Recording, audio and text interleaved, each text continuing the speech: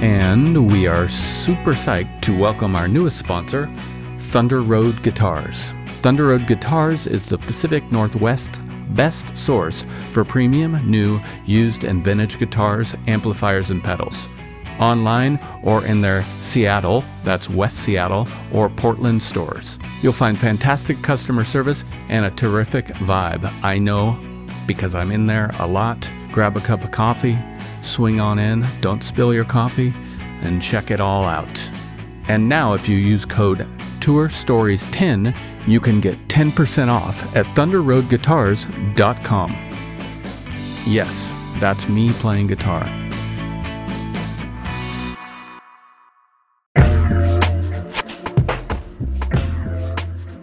Hello, big news from our friends over at DistroKid. They now have an app. This app works on iOS and Android, of course, and it's available in the Apple Store and Google Play stores and all the stores where you buy apps.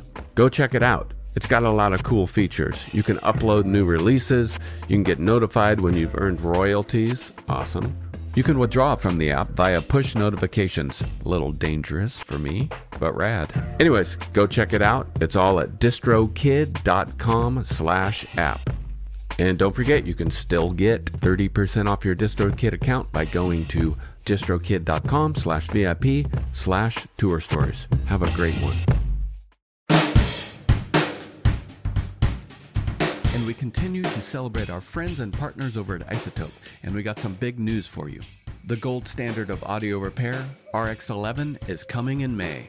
In the meantime, you can buy RX10 now on sale and get RX11 absolutely free when it's released. Tour Story listeners get 10% off by using code FRET10. That's FRET10.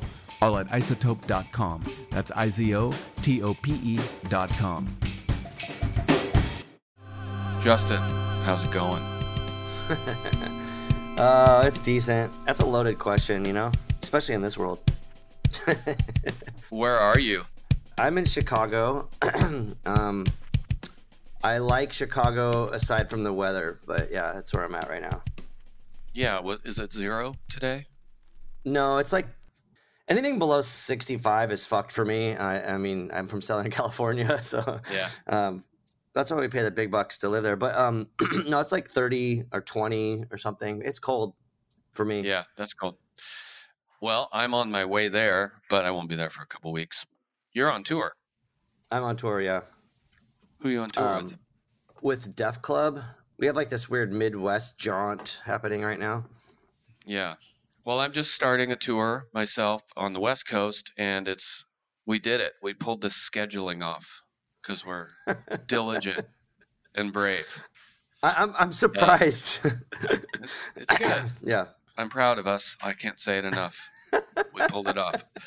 This could have been us on a Zoom call on phones and moving vehicles, but we're actually stationary. That's rad. How long's this tour? So I struggle with that because it's only 6 shows. So I'm like, I've heard that if it's under 7 or if it's more than 3 or I don't know if it's a tour. So I just call it a jaunt, and that makes sense. Okay. I'm just like a little thing. Yeah. You're free to call it whatever you want. Whatever makes you feel better, I guess. Yeah, But you are from Southern California, San Diego, right? Very much, yep. Is that where you grew up? Since I was 12, I've lived there. Yeah, and I think I've definitely got like the San Diego thing in my DNA, even though I wasn't born there. It's, just like the weirdo shit that everybody has down there. Yeah. I know that stuff very well after being in Blackheart for 7 years. I know. And I mean, Blackheart is like such a good example of San Diego. I mean, I think like Blackheart, Jehu, I'm Broken, and I would like to throw the Locust in there. But yeah, like just a bunch of like weird things that are like so strange for music have happened. It is. It's a really weird place. And not that I didn't like it, but for some reason or another, when I was in Blackheart, I lived in L.A. most of the time. Yeah. Or half the time. And I just never moved down there. I have no idea why. I would go down there every week or make a record and spend months down there, but I never lived there. But I know it well. Yeah. I mean, a lot of people don't like it. And also there's like this like sort of LA San Diego rivalry, which is weird. But I mean, I don't hate LA. I just prefer San Diego. It's a little slower and a little bit easier to navigate, and um it is Yeah, what it is, you know. I mean, everywhere's got its pros and cons, I suppose. sure. So you were there. You've been there since you were 12. You have an what I consider an extraordinary rock and roll bio, punk rock bio, with of course, the Locust, Dead Cross, and Def Club, and this newest effort, Planet B. Yeah. How'd you get the bug to perform music like this? Were you just going to shows? Do you have formal music training? I have zero music training. I I think I took like 2 lessons, and I went to this guitar teacher and he taught me how to play like he taught me like a Dead Kennedy song or something, and I was like, that's just weird that he just only teaches me how to play songs. Like I didn't learn like anything except like he showed me how it's played.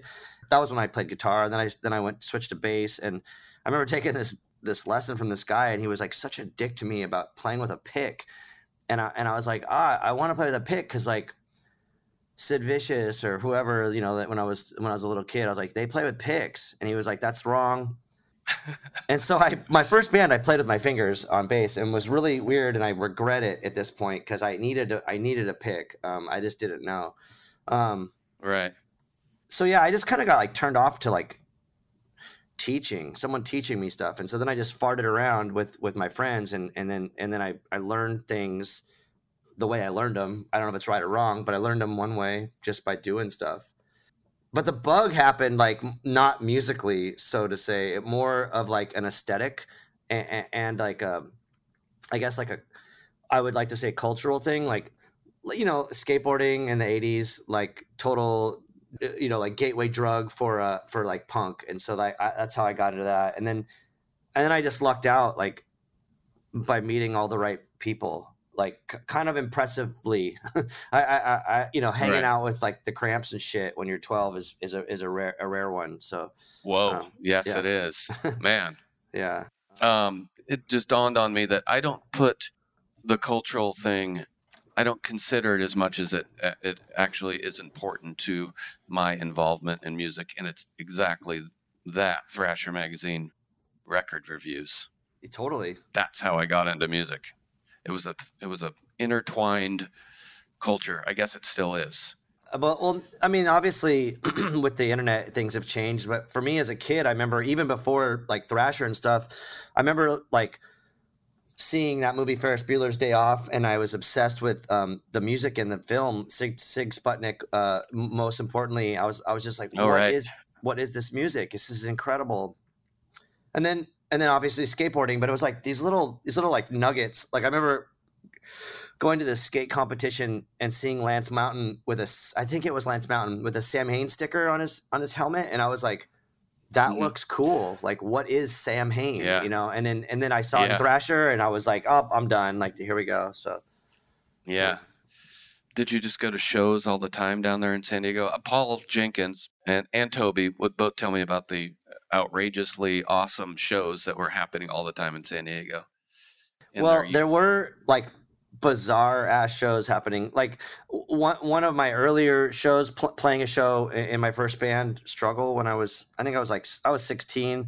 We played at this campsite. It was called Campland by the Bay, and we played with this band called Daddy Longlegs, who I think was I forgot his name, the singer for Fishbone's brother's band, and they were like funk. They're like funky, and then and then like my band was like metal, like hardcore metal or whatever, and then Jello Biafra spoke, and it was like just a hodgepodge of a hodgepodge of shit, you know, like my mom was there.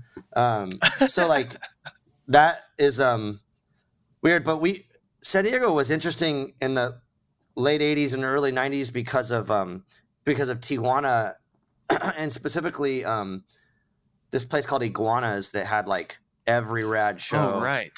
And so if you were fucked up enough to sneak out and go down to TJ and, you know, and see like I mean, I saw so much crazy ass shit down there. It like changed everything. Like being 13 and 14 and sneaking out and going into Mexico to see, Crazy. Susan the Banshees. Well, I saw it was the Creatures or PIL or Bad Brains, like just whatever. I would just go see whatever that was happening there, and it was musically it was awesome, but also just like doing this crazy thing, going to a place where it is essentially a lot more lawless than in San Diego in the 80s and 90s. So it was fucking weird. I'm glad I got to do it. Yeah, but it was funny man. that you mentioned Toby, because like, him and I went to high school together, and there was such a hodgepodge of shit that we were into at that age, still in high school, playing in a band. So weird. And Toby played in Struggle not from the beginning, or Not from the beginning. Yeah. Yeah, a little bit later, right? Yeah. It's funny because I think he's embarrassed of it, but and I can see why, because he's trained, musically, and he's a little bit more he does like a little bit more mature music, I suppose, than what I do. So Sure. like I can see why he could be kind of like, that shit sucked, or I don't want to talk about it. But I'm like, hey, I was fucking 16 and like did something that was fun, or interesting. Yeah. We love Struggle. I was in a hardcore band, and I think it was like the gift for joining the band was to get the Struggle 7-inch. Because I remember everyone was familiar with, it was this band Positive Greed in Seattle. Oh my God. We played with you guys. Yeah, we played with you. I loved your. Yeah, it was before me. Oh wait, you weren't in the band? No, not yet. Yeah. And they were always talking about it, like right when I joined the band, and I was like, Struggle, okay. And then one day Greg was like, here is your inaugural Struggle 7-inch. I love that band. We played with you guys with that band on our first tour. First time ever playing up there. I was so psyched on that. Such a great band. It was a fun band. And Seattle is like a special place for most of my bands. Because we had like a tie with Undertow, and then Sure. eventually playing like the Velvet Elvis, and then moving on to like the Locust and Murder City Devils and stuff like that. It's always just been really like a sister city, I guess, for us. So yeah, it feels that way to me, in a lot of ways, actually. But we're also here to talk about your new record, the new Planet B record. Fiction Prediction, out on 31G. This is your second record. I didn't hear your first record until 2 days ago. But I would describe this new one as a pretty aggressive, dancey mix of hardcore, for sure, industrial music, hip-hop, all with kind of a sheen of horror or sci-fi. Cool. You nailed it. I often listen to records with my child, who's 9, and he was taken aback at first, and then he asked me to play it again, like a little bit later. So I like that litmus test right there, the 9-year-old litmus test. You know what? It sounds weird to say it, but I think it's really important for younger people, especially like around that age, to see if it does something, for them. Yeah.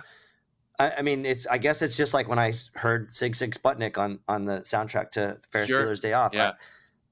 And also the sci-fi thing's obvious. Like, what kid doesn't like sci-fi unless you're, I don't want to talk shit about kids, but you better like sci-fi. Me and my son both love the record. So anyways, it's a great record. It's actually really fun to dance to. I want to hear a little bit about sort of the kernel of inspiration behind this second record, but you've had such a great cast of collaborators with the history of this band. Give me a little quick bio of Planet B. Yeah, it started oddly because initially it was we were working on a film score. Me and Luke Henshaw and Gabe Serbian were working on a film score for this movie Incompressa, and then there was like these songs that Gabe and I wrote and Luke recorded it that were like these kind of punky, like thrashy songs for the film, and then we kind of decided to make it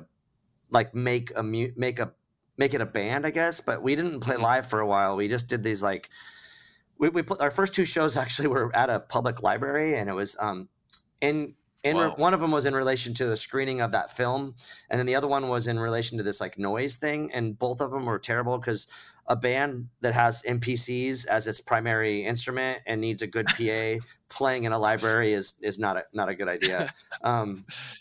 So I was very hesitant to play live for a while, but yeah, it was mainly Luke and I, and because Gabe kind of was like in and out of working on the project, and then eventually he just he stopped. But he plays a very important part in the band. He's actually featured on the new record too, and he has since passed away. But we started just like as a weird thing. I don't even know, like, because we did like these DJ nights and shit where we would just play music, and then we do a podcast called Cult and Culture. So it wasn't just like a band; it was this other thing, and so and then eventually we became a band. I think mainly when we did a track with Cool Keith, I was like, oh, we should probably like be a real band, and yeah, crazy. And yeah, and so that kind of projected us into this thing. The thing that's been odd is like no one likes the band industry wise. Everyone's like, I don't know what that is. That's just weird.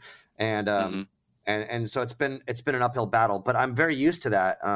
The Locust had a 20-year uphill battle, and I'm like, all right, here we go again. And so like maybe in 40 something people will like Planet B. But that's fine. Yeah. As long as your kid likes it now, then I'm psyched. Yeah, you're set. I'm good with that. Yeah. Yeah. Yeah. And so you put out when did you put out the first record? 2 years ago? Yeah, it was because I remember like, you know, it had Martin Atkins on it, and it had like Nick Zinner, and had some like heavy hitters. So I was like, oh, we should probably get like a label to put this out. And no one was interested, but I was in Dead Cross at the time, and I was on tour, and Mike Patton obviously likes weird ass shit. And so he was like, oh, let me just put it out. And I was like, oh, that sounds rad. And so we did a co-release with 3NG and Ipecac, and then it didn't do well. But also like, I think we never really toured. So that was, sure. That's part of the problem why I didn't do too well. And then we just dove into working on another record, and during the pandemic, obviously it like slowed things down or something. So it's been a weird mix of stuff. But in between the two records, we did a split collaboration with Adult, who I absolutely love. And I think they're one of the best electronic bands. Like that's a band that I just cannot say how much I absolutely love them personally and musically. So we did like a collaboration EP with them, and our single with them. And then that just pushed us into finishing this new record and stuff. So yeah. Your song titles are great. They're all make me kind of laugh, I gotta say, just by looking at the list of them. But it kind of got me thinking, kind of about. I have to be honest, I didn't make out tons of your lyrics, and I didn't see a lyric sheet. But you have such, I would say, historically, for me at least, you have a skill of putting words and voice on a song that is so hooky and just so well delivered. It doesn't matter if there's a message or any sort of necessary lyrical content, but and that's, I was kind of revisiting that sort of idea as I was listening to this new record.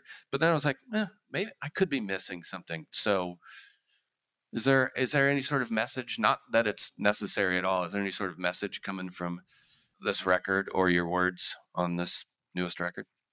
Yeah, it's the humor aspect is something that I fully embraced with the Locust. Like when we were writing lyrics, we were all kind of trying to like, because we all sang each other's lyrics in the Locust. And we were all just into making jokes and shit. And so we were very politically minded and socially conscious, but we also really liked humor. So we did this like mix of stuff, and it usually translated into like strange metaphors that only we understood. But sure. But it's a thing for people to get on their own. Like you can read it, or the listener can read it and get what they want from it, and that's great. There's, I mean, specifically to like the Planet B album, it's like it was written during the pandemic for the most part. It was just such a fucking grim time and such a strange point in history that like uncertainty for music, for like human extinction. Yeah, I don't know, like whatever.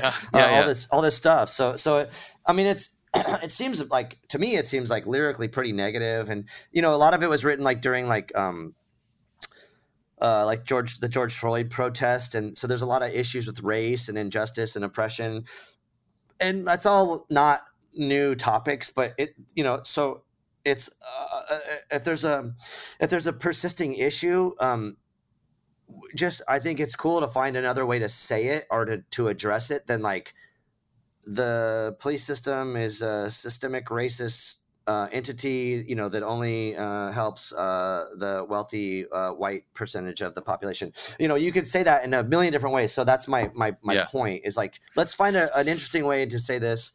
And also like, maybe like when you read a lyric and you're like, or hear a title and you're like, that's funny and weird. And that might be the little nugget to get you to go like, I got to figure out what this fucker is even talking about. Right. And then my job is done well, I suppose. But yeah, there's a lot. I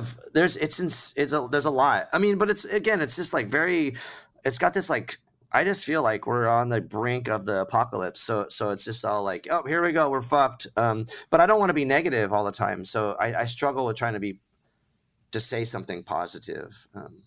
Right. Yeah. Well, it doesn't feel, like just a general sort of, there's nothing that feels dark about this record. I can't come up with a better word than it's a fun record to listen to, and it's fun song titles to read. I mean, it is like, it's dance music because of like, Luke Henshaw comes from the hip hop world, so I think he is very, and also there's multiple drummers, on the songs, and so it's very beat orientated, and so I think the dance aspect is there. It's got this fun element. It's not grindcore or it's not sad. Like something like, I mean, I don't mean this in a negative way. I love Blackheart, but Blackheart was very like somber and emotional. And this is like fun. And like, we're going to fuck around and have this like kumbaya beat. And then I'm going to say something important, I think important. And maybe maybe it's like pessimistic or borderline nihilistic or something, but I'm gonna say it fun and then it makes it fun. Right. Yeah. So, that's it. That's the recipe. Yeah. Well, I want to play Dick on the Dance Floor, which is a great song title and a great video too. Is that cool? Yeah, that's fantastic. Right. Here we go.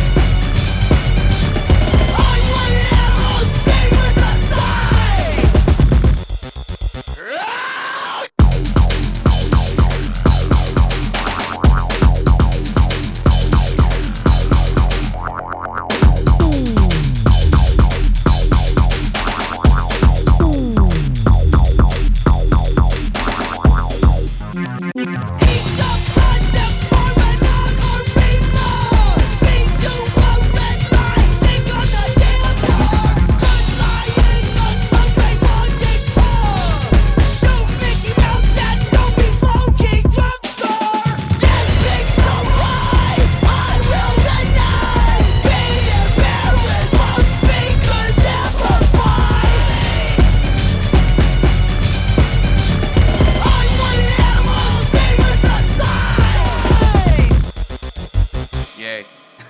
That's so good, man. It's so good. It's so fun. Thank you. You know, this is a little insider baseball, but just listening to that song without putting it under any sort of audio microscope, it just sounds like electronic drums, which I think maybe it is or maybe it isn't. But there's a tinge of acoustic drums at that very end. It's like a cymbal ring out or something. Yeah. I don't know. I'm a drummer, so there's just something delightful about that. I appreciate you even acknowledging that, because the way that the way that Luke works is insane, because he'll have our two drummers come and just play. He'll just be like, set up, play to this BPM and do whatever the fuck you want. And then he'll be like, all right, now play to this BPM and do whatever you want. And then Luke will just cut it up and make these like insane beats, and then layer multiple drummers. And then he'll bring in MPC, and they'll be like the third drummer essentially of sounds. Sure. So there's a lot of the electronic element added to it, you know? I love it. I love recording like that. Yeah. It's easy for the songwriting, because it's just one person essentially constructing it. I mean, not easy for Luke, I guess, but like for the drummers, they just come and play. And then a month later there's like, oh, here's the song. You know, this is not essentially what you played, but I just want to give a shout out to Luke, because that guy's fucking crazy. He'll hear this like little tiny, just like a little fill, like not even just this little thing, and he'll be like, oh, that, and then he'll put it. I don't know, like he's just like he's a surgeon basically, and if you looked at his computer when he's editing, there's just like all these lines, just tons of lines of edits, and I'm like, this is fucked, man. Like your brain is so insane. I don't know. Yeah, it's crazy. It's amazing when a producer or whatever you want to call them can hear stuff like that. They can put audio material in their brain and kind of pay it forward in a sense, where, like you were saying, like he hears a little sound. I've heard producers do it with like reverbs before, just like, oh, the reverb from that drum kit is rad, so I'm gonna put a little bit, you know, under the mix or something. Yeah. And it's always like, oh my God, the glue, you know. And also, like, well, a lot of producers will need a good studio and good mics and you know, nice heads and all these things, and I get that, but Luke's like takes the junk. He'll sample like the fucking bargain bin LPs at the swap meet and like grab a little thing, you know. Or when we first met, he was telling me about how he would like have all these RCA cables and you would stick thumbtacks in them, so it would like kind of glitch out the signal, and you'd get like dirty sounds and whoa, that's great. The signal was fucked. Yeah. And then people would trip out like, where do you get those sounds? What is that? You know, and he would just make up fake shit or whatever, but it really is like cool. And that's one reason why I connected with him. I was like, whoa, dude, you create all this stuff from nothing, like from junk, you know, and it's incredible. It's very incredible. So, and you, where do you record mostly? I guess you could do it in the box wherever, or not with the drummers, obviously, but. Yeah, well, most of it happens at Luke's studio in San Diego, and it is it's just this like kind of hodgepodge of stuff, and again, like, because I've worked with like Alex Newport and Ross Robinson, all these like great producers that are really kind of hyper focused on good quality, and I love that, and I respect that. And then Luke is like the complete opposite. He couldn't give a fuck about the quality, because he'll make it some unique thing, because it's not like a band. It's he's really looking for sounds more than like a good like I use air quotes, like a good sounding drum is one thing, but like a weird thing, because people want. I mean, I've recorded albums like. I recorded this Some Girls LP with where the Alex Newport recorded the drums, and then he fucking threw distortion on everything, you know, to make it sound nasty, because we were in a really good studio, which is like insane shit too, and I love that as well. But like, anyhow, it's just the way that people's brains work and the things that they capture and the aesthetic they're going for is very important and very relevant, and across the board, I think it's great. And again, like, I mean, I don't want to keep bringing up like Blackheart necessarily, but like Paul Jenkins kind of seems like, I feel like he might have been cut from a very similar cloth that I have been. And so like I'll hear Blackheart or 3 Mile Pilot stuff where it's like, oh, you just put in like dirty vinyl sound on Sure. your recording just to make it sound more moody, and normal people don't do that, and that's what I love about that kind of shit. Like the weird stuff is really important. Yeah, the little stuff. I mean, if you can call it little, but yeah. And Paul definitely has an ear for that, like texture and like what the fuck. Yeah, he's great.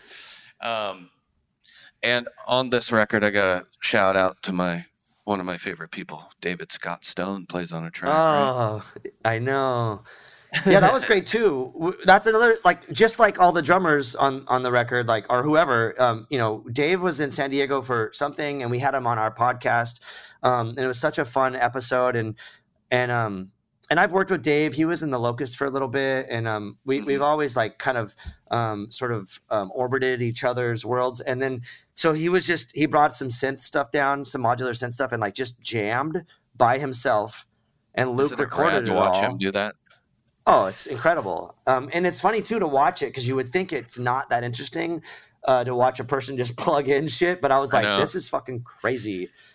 He is also like really good at performing live modular synth stuff. Like he looks cool. Like he looks with the cables around his neck. Yeah. So like he just, rad.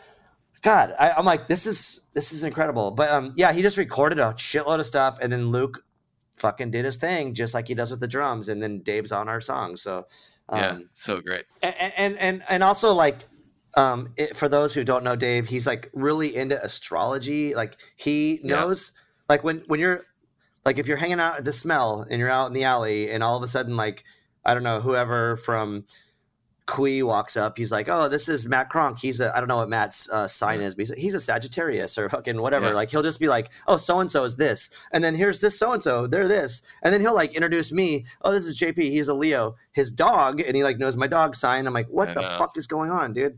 It's crazy. Maybe I should get off my San Diego high horse, because he has that same thing, like he was in LCD Sound System, and then he was in Melvin's. It's like, what the actual fuck? Like no one does that. Like you can navigate these two worlds, and he's like, oh, I love dance music. I love grindcore. I love whatever. And then so whatever he does is going to be inherently odd to that certain standard. Like when he does dance music, it's kind of fucked up with some subconscious, power violence thing attached to it. I don't know. It's weird. It was great to see his name in the liner notes. That's rad. You know what? It's a privilege to have his name on the record. I mean, obviously his sounds too, but like I just feel like this is the shit. Yeah. Again, it's a killer record, and me and the kid are going to listen to it some more. Which, while we were talking about drums and drum sounds, I'm not trying to pitch my new band, which is with my kid, which is the most obnoxious thing any parent could do.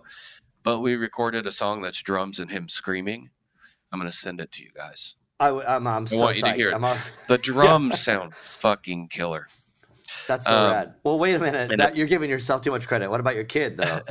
It's the sound of the drums. The kid screams one line, "Oh my God, Jennifer," over and over again. During the pandemic, everyone was on Zoom. It was some sort of internet meme. Everyone was on Zoom, and no one knew how to use it. And Jennifer is in a meeting with about 6 other people, and she's new at Zoom. And in the middle of the meeting, she walks behind her, opens the bathroom door, and sits down to pee. But she's on video. And so anyway, someone yells, "Oh my God, Jennifer." And my kid really latched onto that. So that's so rad. Story behind it. Well, it's also crazy too, because that's like full genius shit right there. Because like that says a lot about humanity, technology, our place on this planet right now. And like, if a kid can be like, "That's hilarious," then that makes a lot of sense. That's so cool. What a great! I cannot wait to hear it. I can't wait for you to win a Grammy with that. Tell me a little bit about your other hustle. Well, for one, we've been in each other's orbit for so long now. We're kind of brought together by the Ruinous Media podcasting network, which Cult and Culture is a part of. Give me the lowdown on your other hustles, the label, Also, how does the Planet B record relate to the podcast, or does it at all? It doesn't really relate necessarily. I mean, it was just Luke and I when we were doing Planet B stuff at the beginning, it was just kind of Luke and I. And even when Gabe was involved, he would just kind of track stuff and then cut out and not really be part of like the day to day. And so Luke and I were always just together working on shit. And I had already been doing this podcast by myself where I'd go on tour with like a field recorder and be like the earlier stuff was like I was with Ben Wyman from Dillinger Escape Plan, and I was like, hey, just for like a few minutes, just tell me about, because everyone wants to talk to Ben Wyman about his guitar playing and stuff like that. So I was like, hey, let's just talk about all the shit you've done to yourself, like all the bones you've broken and stuff. Just go through like a list. And so like for 10 minutes, he just talks about all these injuries. And I was like, that's cool. Great. We're done. And then like, I was with John Waters and I was like, hey, for like 10 minutes, just let's talk about like, your technique in film and like what kind of, I mean, he kind of took it another direction, but my idea was to like, let's just talk about how you like bum a lot of people out and you push buttons and like do this, like almost like, like, I mean, it is very punk rock of like a punk of filmmaker of making, and I was like, let's just talk about that. And so it would just be like these random little pieces of stuff. And then I had the last one of those was with Luke. And I was like, I want you to be on this. Let's just talk about how you do the thing with the thumbtacks and the cables and like how you fuck up all your sounds.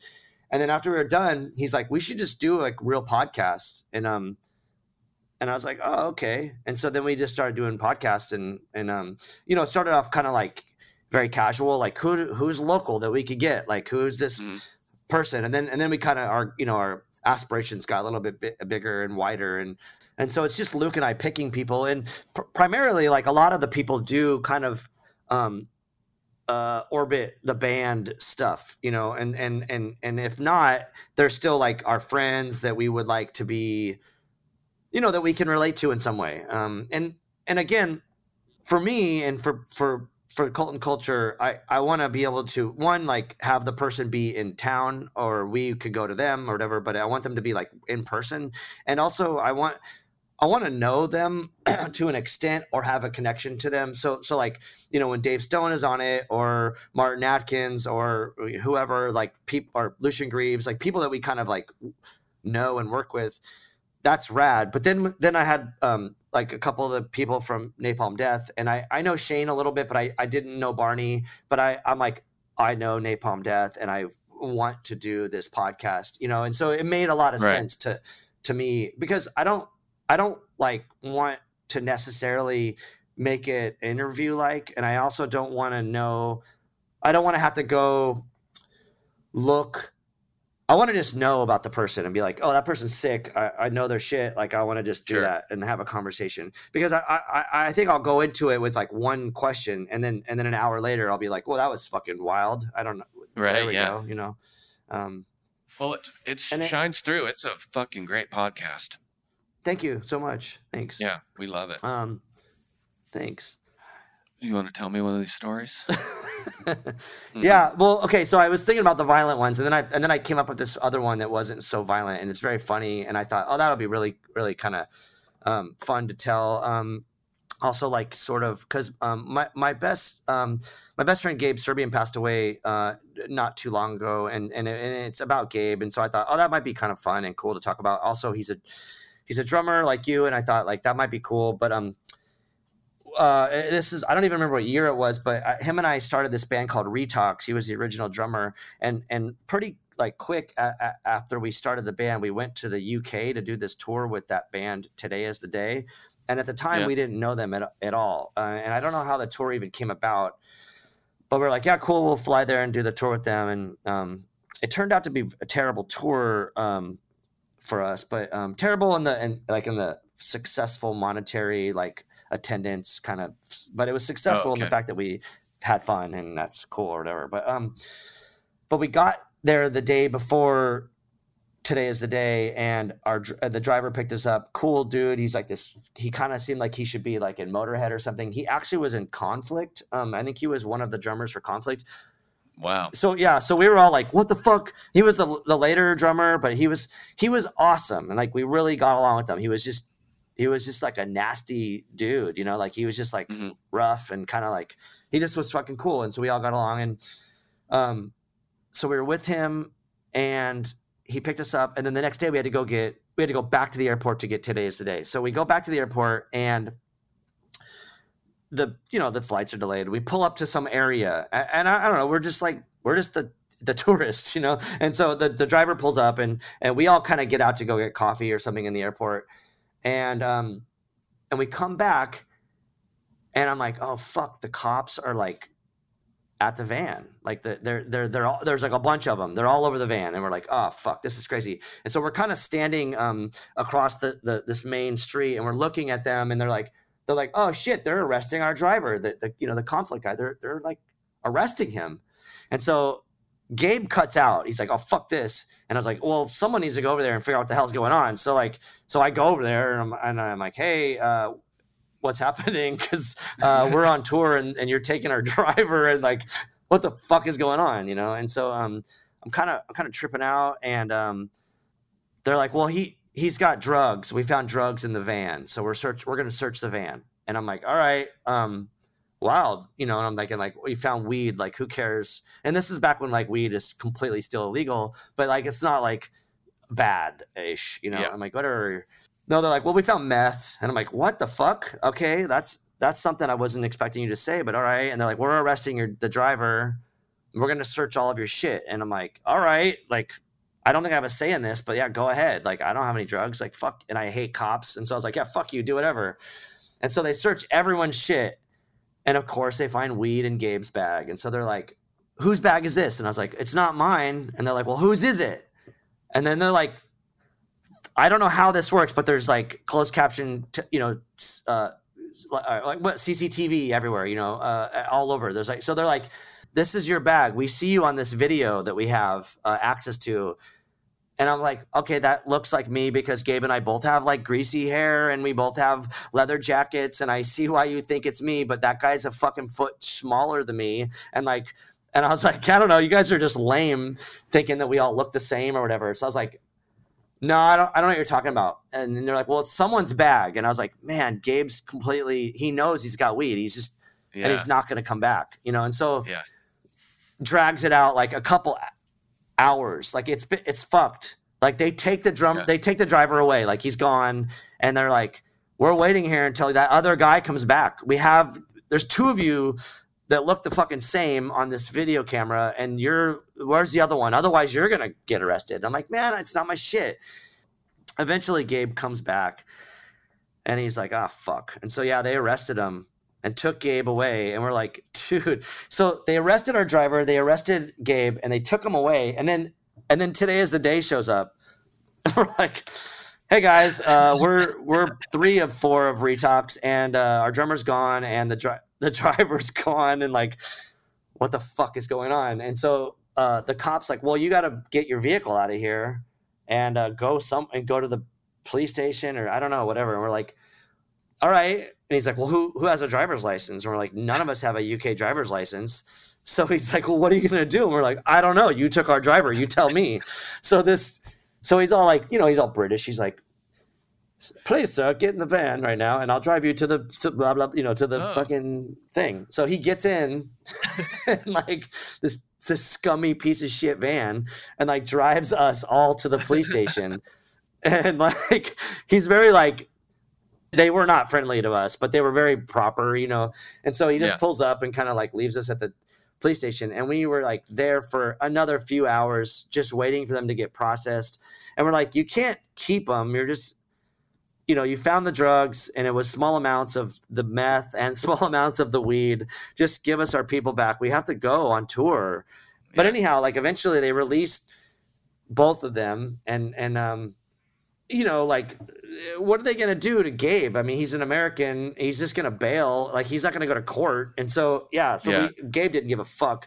The driver, I don't know what exactly happened to him, but it was so funny to like get everyone back and get in the van. And then just the like sort of humility that those guys felt. And we drove I don't know, many hours so fucking fast. And we made it to our first show and played the show and did the tour. And it was a wildly unsuccessful tour for us. Right. And for, I think probably today is the day, but we did it and it was fine. But it was just really strange to be arrested in the UK.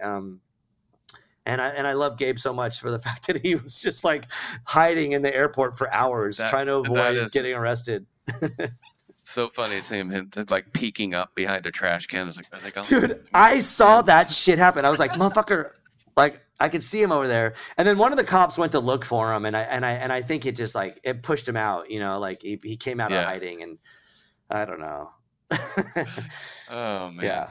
Well, that's a good way to start a tour.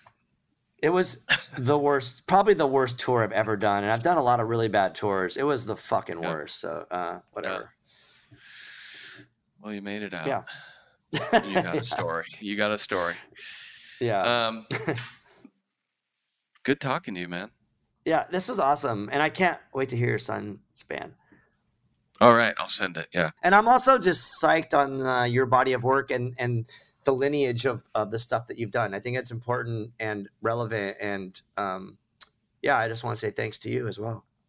All right, man. Back at you 100%. And let's I hope to see you somewhere. Maybe we'll run into each other in the concert circuit or something. It's bound to happen. We should just do a tour together somehow, or maybe maybe we'll play a festival or something. Yeah, let's do it. Either way. But also here's the open invitation. When you do, are you coming to San Diego? Can we just get you on my podcast and we'll just repeat all of what we just talked about?